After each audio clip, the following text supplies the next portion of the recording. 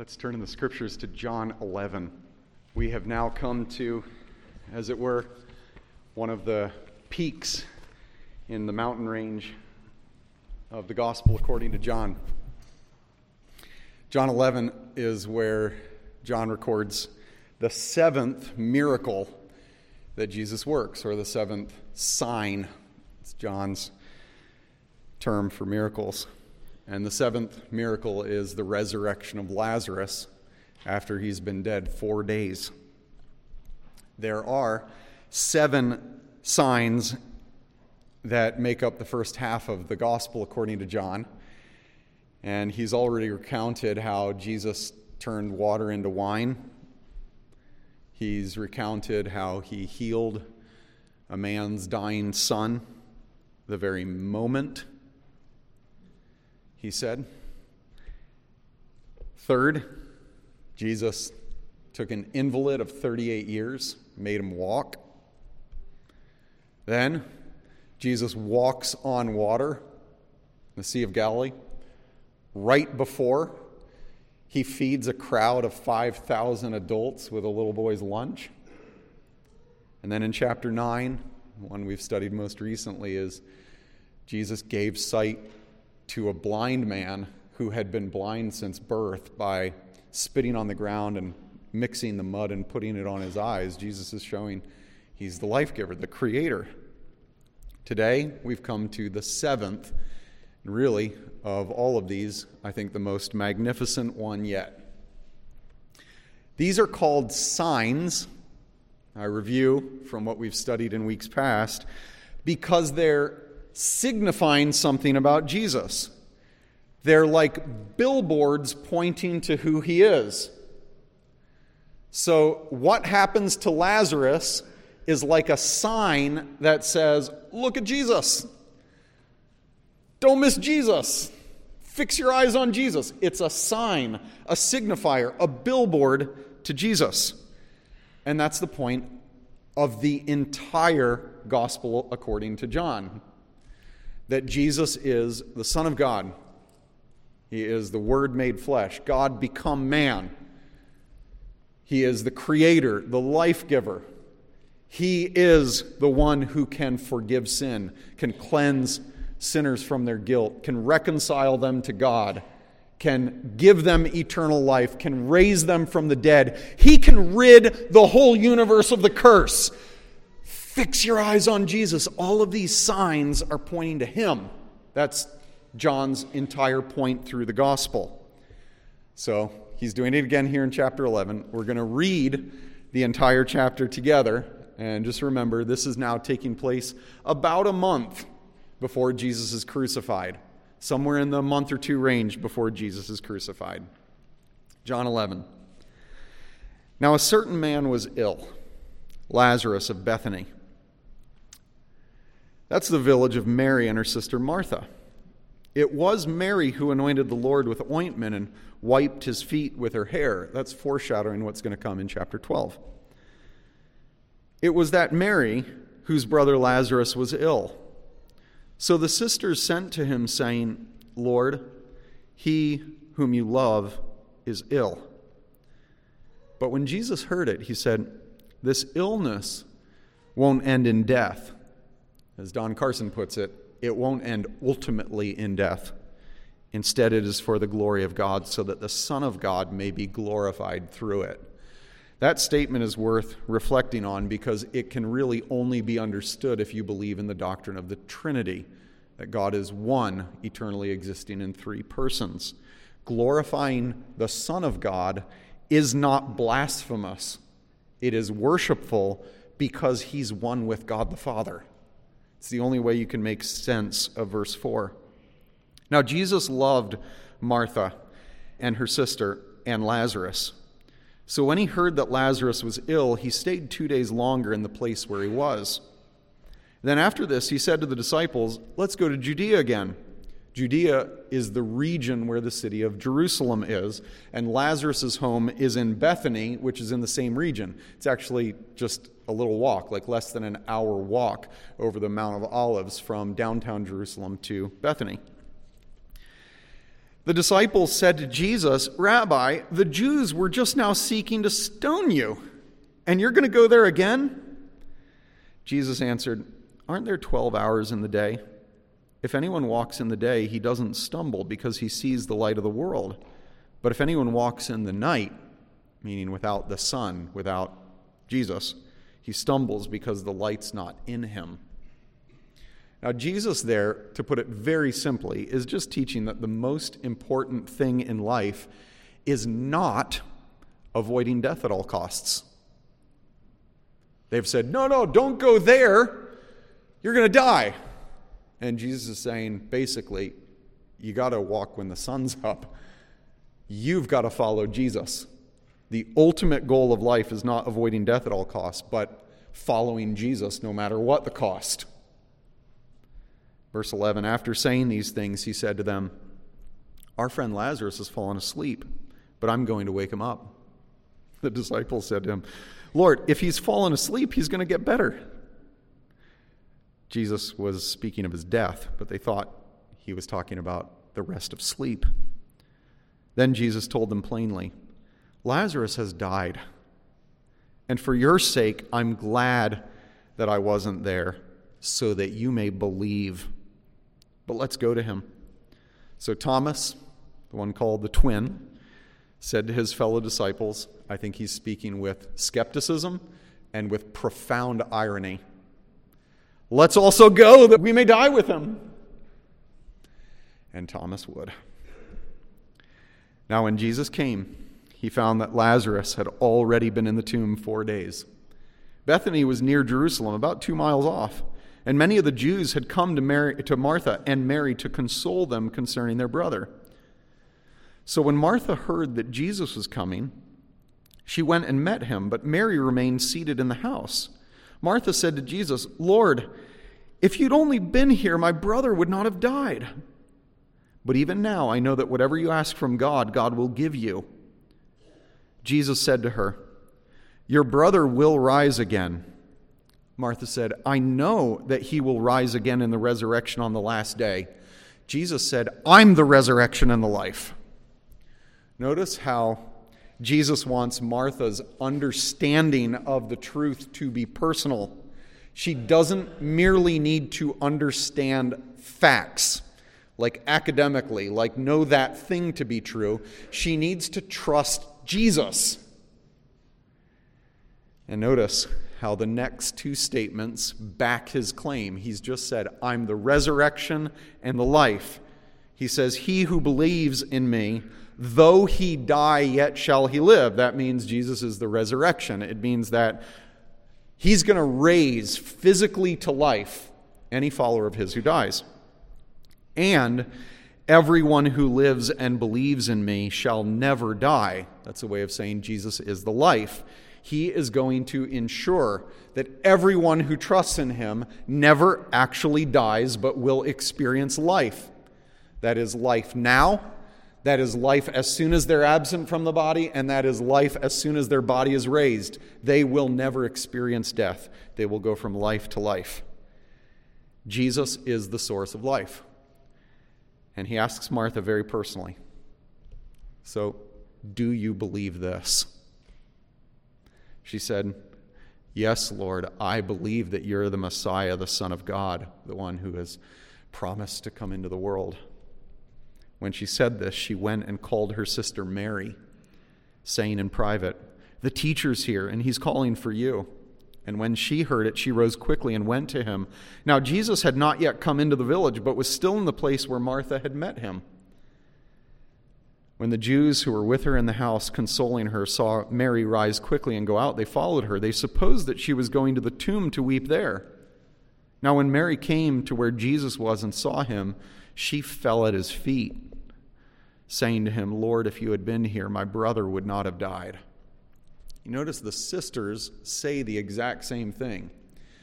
But I agree with commentators who think that their senses are just a little bit different. For example, G. Campbell Morgan says that Martha's words were more confrontational, while Mary's words were a little bit more respectful, grievous.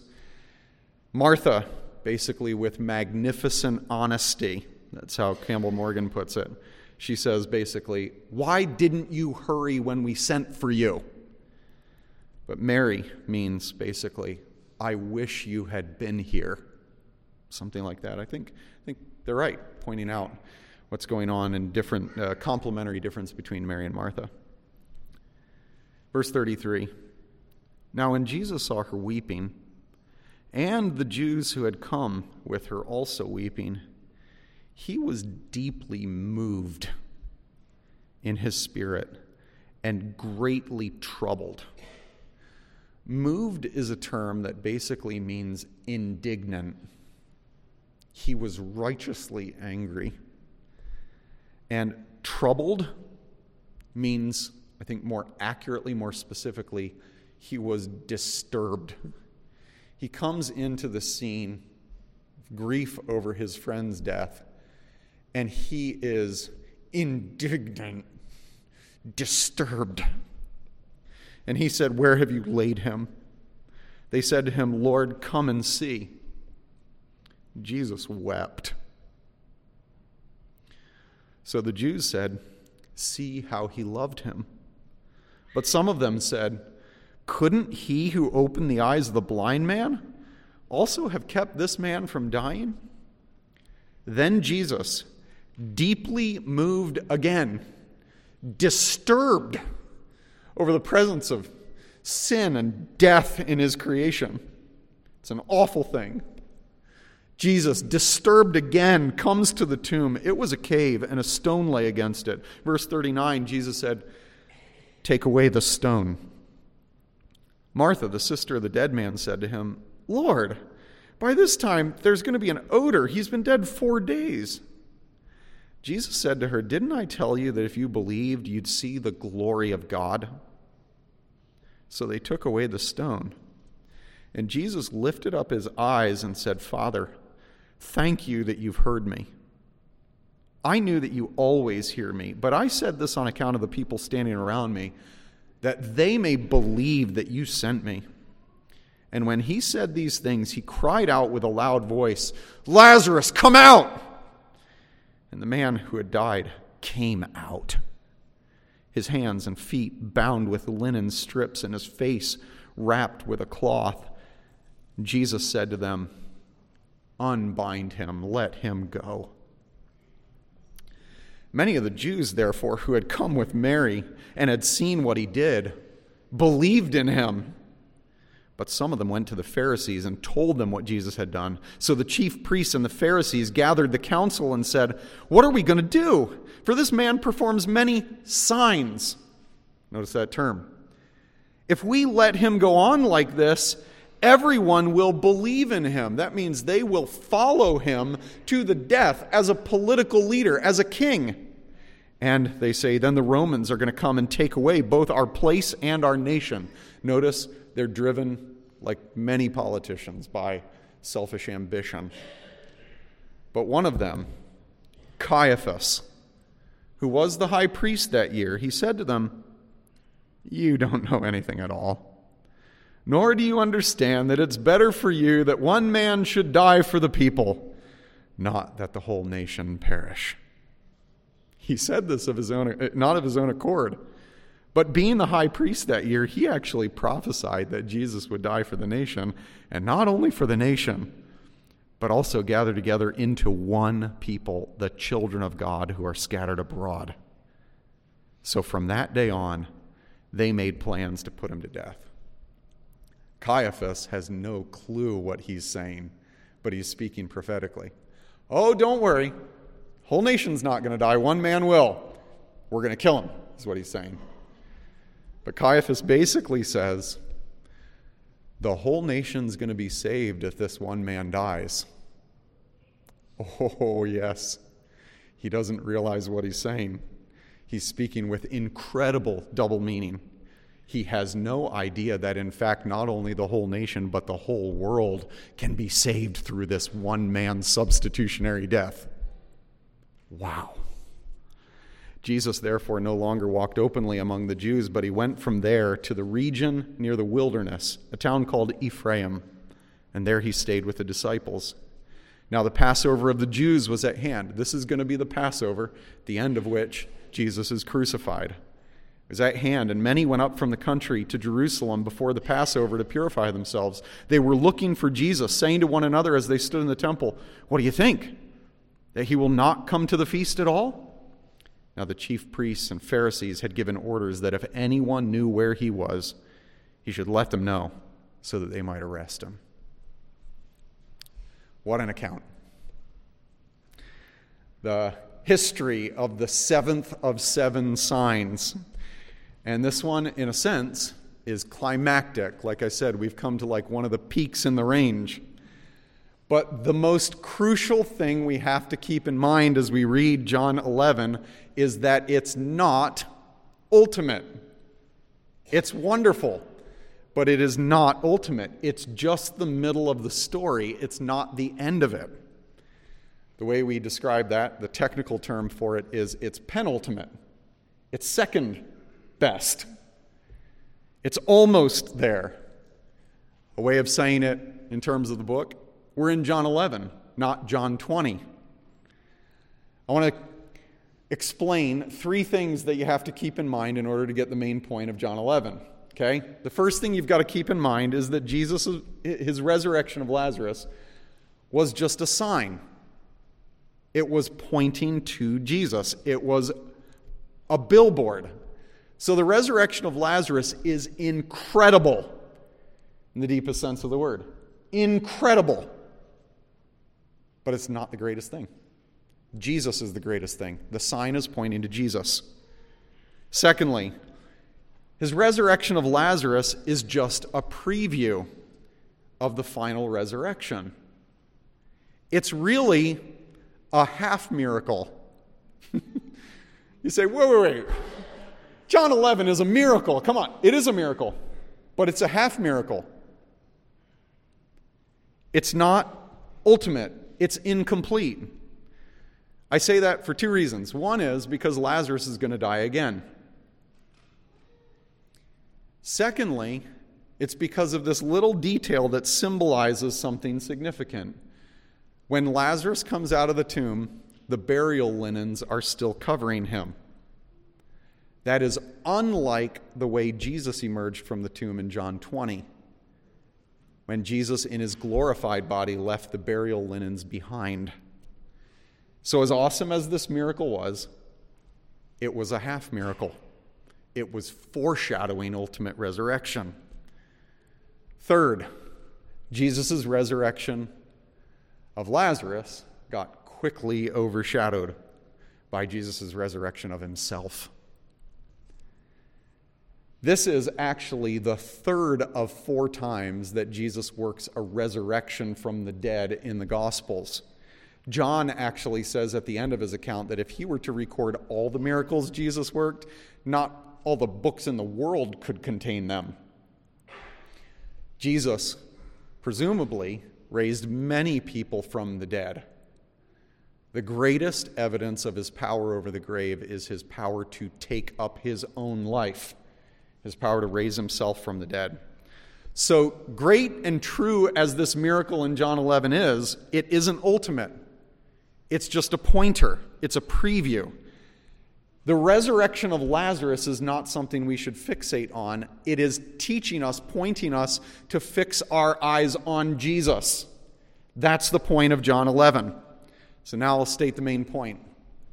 Point of John 11 is that you must commit your life to Jesus because he's the only human who can give life and raise the dead. He is the resurrection and the life. He's the only man, the only God-man who can communicate the life of God to rebel humans and raise them from the dead. You must commit your life to him because he alone is the resurrection and the life. He alone can give life. He alone can raise the dead. Now, I'm not going to fix on this terribly much, but the most incredible thing about this is that the way Jesus gives life is by dying. And the reason the religious leaders want him dead is because he is the life. They want to kill the life. And he gives life by allowing himself to be killed. Incredible beauty, glory in the wisdom of God and how he works this. I want to finish this message with two simple applications, okay? First is going to be to unbelievers, to non-Christians, and the second is going to be to Christians. How everyone in this room should respond to this story, okay? First is for non-Christians. Non-Christians need to believe Jesus. You need to commit your life to him. Jesus raised Lazarus so that you'd trust him with your life. The word believe appears 9 times in the chapter. I'm going to point out 3 of them. At the heart of the miracle, verse 42, look back there. Jesus is praying, and he says, Father, I thank you that you always hear me, and I say this so that those watching will believe that you sent me. He's doing the miracle so that people will believe him. According to verse 45, just a couple verses later, as soon as he raises Lazarus from the dead, many people did believe in him. They committed their lives to him. And according to verse 48, the religious leaders in Jerusalem wanted to kill him because they were afraid everyone would believe him. This reaction to Jesus is the point of the miracle. It is what is so hated about the outflow of the miracle. People are believing Jesus. Further, if you just put there next to those words believe, maybe you circle them and just put in the margin 20:33. John 20:31. Sorry, not 33. John 20:31. John says, I'm writing everything in this account so that you would believe that Jesus is the Christ, and that by believing you'd have eternal life through the authority he has to give it. John says, I'm writing everything so that you'd believe. In other words, Jesus is doing this so that anyone who's not a follower of Jesus in here, anyone who's not committed your life to Jesus, would do it. Now, some of you, I wonder if you're maybe just a little bit more skeptical, and you say, I can't believe this because I don't think it's history. I'm inclined to think that this is legend, that maybe followers of Jesus in the next generation or maybe the next 100 years developed, they talked to each other a lot, stories built up, and then out came this story. It's legend. It's not fact. Many people have that view. And I'd ask you 5 questions if that's you. If you say, I can't believe it, it's not history, it's legend. I ask 5 questions. The first question is, have you considered the manuscripts? John is the oldest attested New Testament document. The famous manuscript, papyrus number 52, is housed in a museum in Manchester, England. P52. They date it at 120 AD.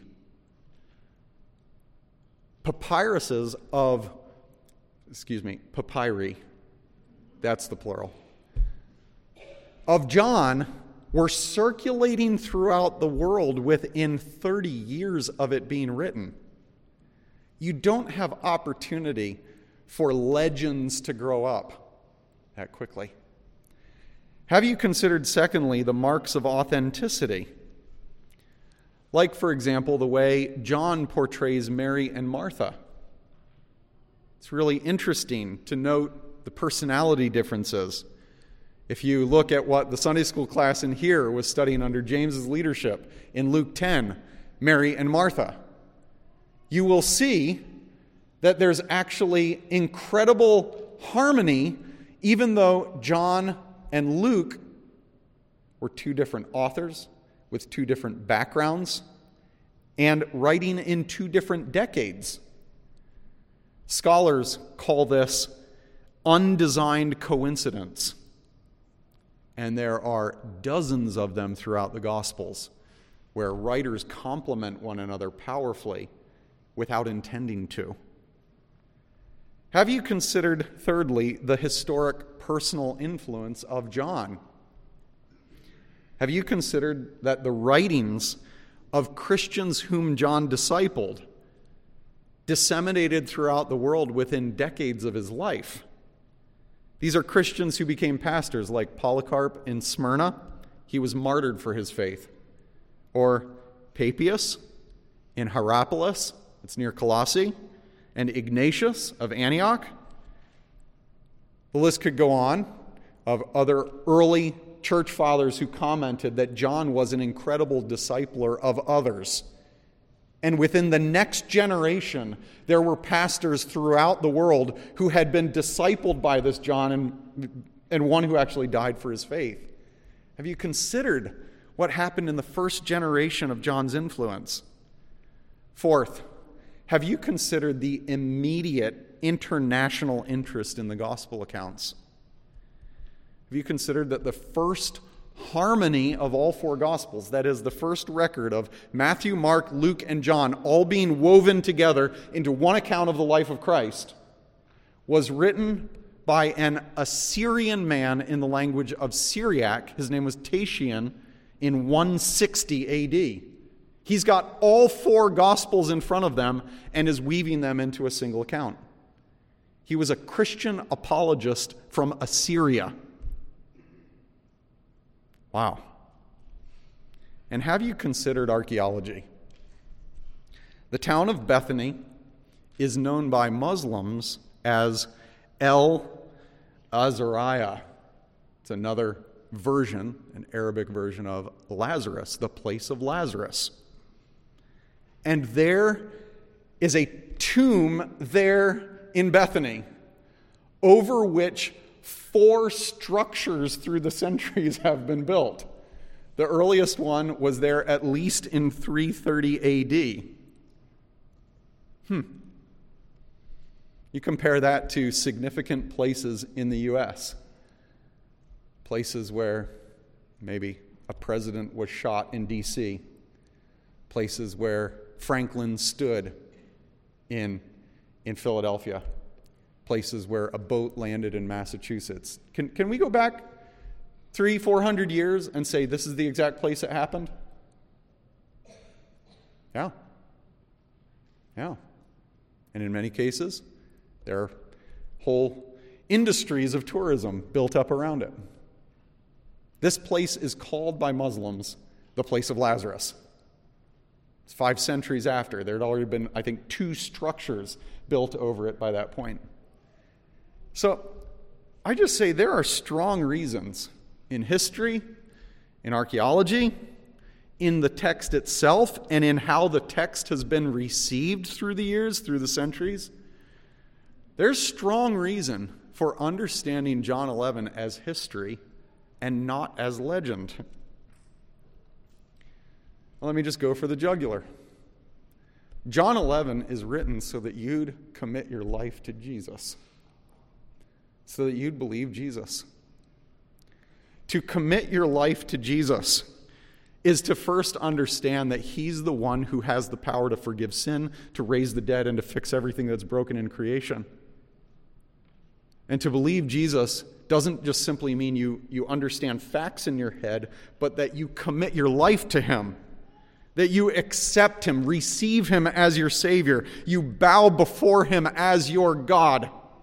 It means that you submit to him as your Lord, as your authority. This is what it means to believe Jesus. And both the risk and the reward of this decision could not be greater. Jesus declares, "I am the resurrection and the life." That means if you commit your life to Jesus, the resurrection and the life, you get eternal life. Your body gets to be raised from the dead, and you will forever live reconciled to God. If you reject Jesus, you will experience death. You will experience dying after death, that is, living forever away from the presence of God under his judgment. As John 5 put it, we read it earlier in the scripture reading, you will be raised to condemnation. You can either be raised to life or raised to death. The risk, the reward could not be greater. Who do you say Jesus is? Really, right now, who is Jesus? Is he the resurrection and the life? We live in a generation that lacks commitment. Draw a line in the sand right now. Who do you say he is? Is he who he claimed to be? Did he raise Lazarus from the dead? There's a solid foundation for you committing your life to Jesus, the one who has the power of life, the one who has the power to raise the dead. The second application is for Christians. Christians, keep believing Jesus. Keep recommitting your life to him. He raised Lazarus so that your trust in him would deepen through every trial. Think about who Jesus did this miracle for. He didn't just do it for the crowds of people who hadn't yet committed to him. He's doing this for people like Martha, who's saying, I know you're the Messiah. She knows who he is. And he's doing it for her. He's doing it for his disciples, many of whom have already committed themselves to him. They know he is God's anointed one sent into the earth, the Christ, the King who will rule forever. They know it. Why is he doing it for them? It's because their faith needs to deepen and deepen and deepen, and their recommitment, their commitment needs to go on from commitment to recommitment to recommitment. This is why Jesus does it for those who are believing him. He wants their faith to deepen. See, faith, conviction, commitment to Jesus is not just the starting point of the Christian life. It is all of the Christian life. Commitment to Jesus, faith in Jesus, following Jesus through thick and thin, it is life. And this passage reveals some really precious things that we in here who have believed in Jesus maybe for a year or maybe through 50 years, we need to hear and we need to be encouraged by. Because when we are in the middle of trials right now, while we're walking by faith and not by sight, when we're in the middle of trials, following Jesus is hard, just like it was for Mary and Martha. I wonder, are you in here this morning, and maybe even in the last week or two, you've been crying in prayer saying, God, where are you? Why weren't you here when I needed you? You need this passage. You need it. You need the truth that this passage gives when you're overwhelmed with a believer's unbelief.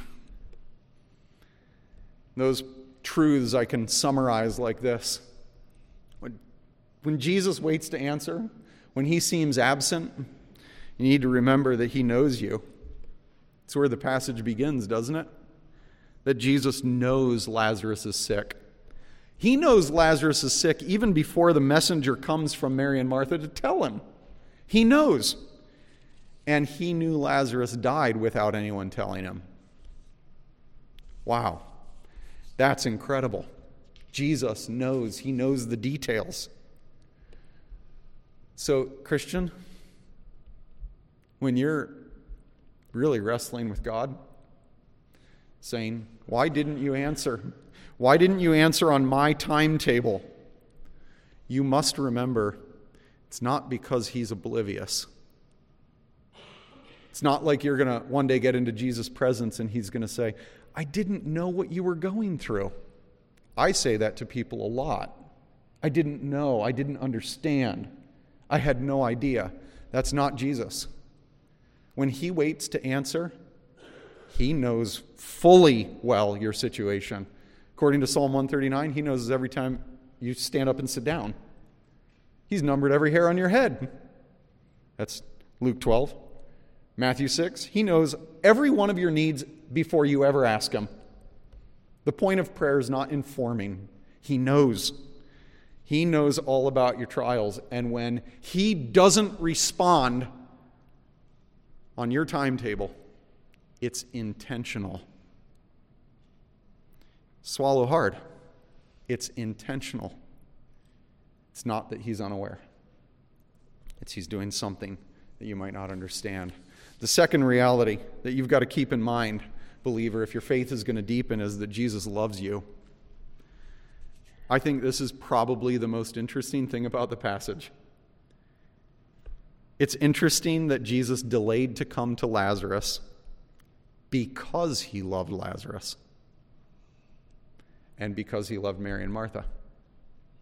He stayed where he was 2 days longer and let the situation get worse because he loved them.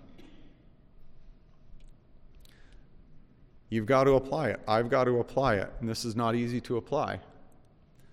When Jesus deepens our suffering, when he extends our trials to a duration that seems unbearable, he's doing it because he loves us.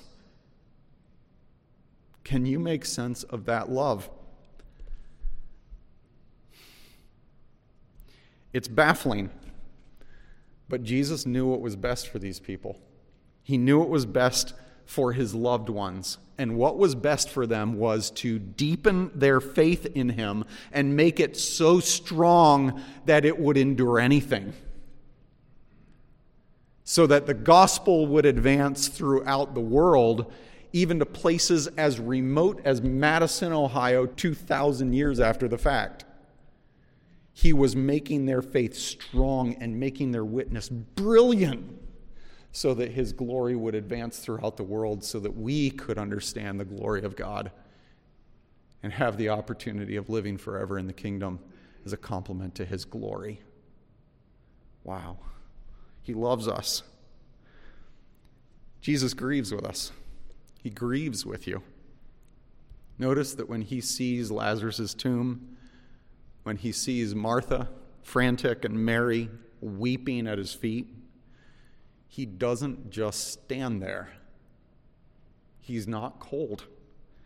It says he's deeply moved. He's greatly troubled. He wept. He's not simply compassionate. He's also indignant over the wrongs we suffer, including the loss we suffer. As we suffer, Jesus is troubled and grieved. So it's really critical that you do not think of Jesus right now when you're lifting your grieved circumstances to him, the circumstances that are pressing down on you, making you feel like you're going to die because you can't remember to breathe. Some of you are there. You're so stressed out. You say it's adding gray hairs, concerned about a stroke. You've got to remember that as you're praying and praying and praying and praying and praying, Jesus isn't standing up somewhere, aloof, back turned. He's indignant. He's going to fix it. He can't wait to fix it. He's waiting on the perfect timing of his Father. And you've got to believe that however long he waits, fourthly, it is going to result in greater glory. Jesus will be more glorified for delaying. When Jesus said, "Lazarus, come out," every onlooker witnessed the glory of God in a more magnificent way than if Jesus had come a few days earlier and healed him while he was sick. Let me put it like this. Jesus let the situation get darker so his glory would eventually shine more brightly. He let the situation get darker so that eventually his glory would shine more brightly. And for the rest of their lives, Martha and Mary and Lazarus would tell people that Jesus was awesome, that his timing was perfect, that the way he controlled this situation was glorious. You've got to believe that you're going to do the same thing if you're a follower of Jesus. There's coming a day when you're going to brag about your Savior's timing, the timing you struggle to trust right now. I've told you before that my favorite games to watch and rewatch are not the blowouts. They're the comebacks. Like the one that's called The Miracle in the New Meadowlands. It's my team, the Philadelphia Eagles, crushing one of our arch rivals, the New York Giants. December 19th, 2010, I watch it and rewatch it and rewatch it. It's the most watched football game in my home. I will never forget waking up both of my daughters that Sunday afternoon because I was shouting at the top of my lungs in the upstairs of my house. Hannah's like, "Be quiet, be quiet, be quiet." I woke them up. They were down with 21 minutes to go. No, they were down by 21 points with 8 minutes to go in the fourth quarter. And they came back to win by 7. Incredible. That's the kind of game I love watching. We are wired to love history like that because that's history. That's human history. God is magnifying his mighty grace by letting death, like a blanket, cover his creation, and then conquering death and swallowing it up forever. That's history. He's letting it get bad so he can show the glory that he has to conquer all that's bad. It's history. Jesus allows tears, sorrow, grief to enter his creation so that he can then count every tear and dry every tear. It's a come from behind victory. It's the, oh no, the bad guys are going to win. No, they're not. It is a comeback. It's not a blowout. It's a comeback, a comeback, a comeback. God is going to show the power of his glorious grace over every evil through Jesus. And there's coming a time when you are going to say, with all of your trials behind you, Psalm 103:3, "Bless the Lord, O my soul, everything within me. Let's praise his holy name because he's healed all our diseases." Right now, we're still dealing with sickness, disease, and death. There's coming a day when we're going to say, "No, you've healed me from all of it. You've healed me from all of it." And do not, believer, do not judge the Lord until that day. Don't turn on the Lord simply because the sorrow feels too great right now. Every time he does not immediately answer your prayer exactly when and how you think he should, trust that he's going to end your circumstance in the same way he ended it for Mary and Martha. It's going to be a way that glorifies him and thrills you forever. You've got to trust that he is going to come from behind, as it were, and he's going to turn your grief into jumping up and down joy. And you're going to be rewatching it and retelling it and rehearsing it forever. Let's pray.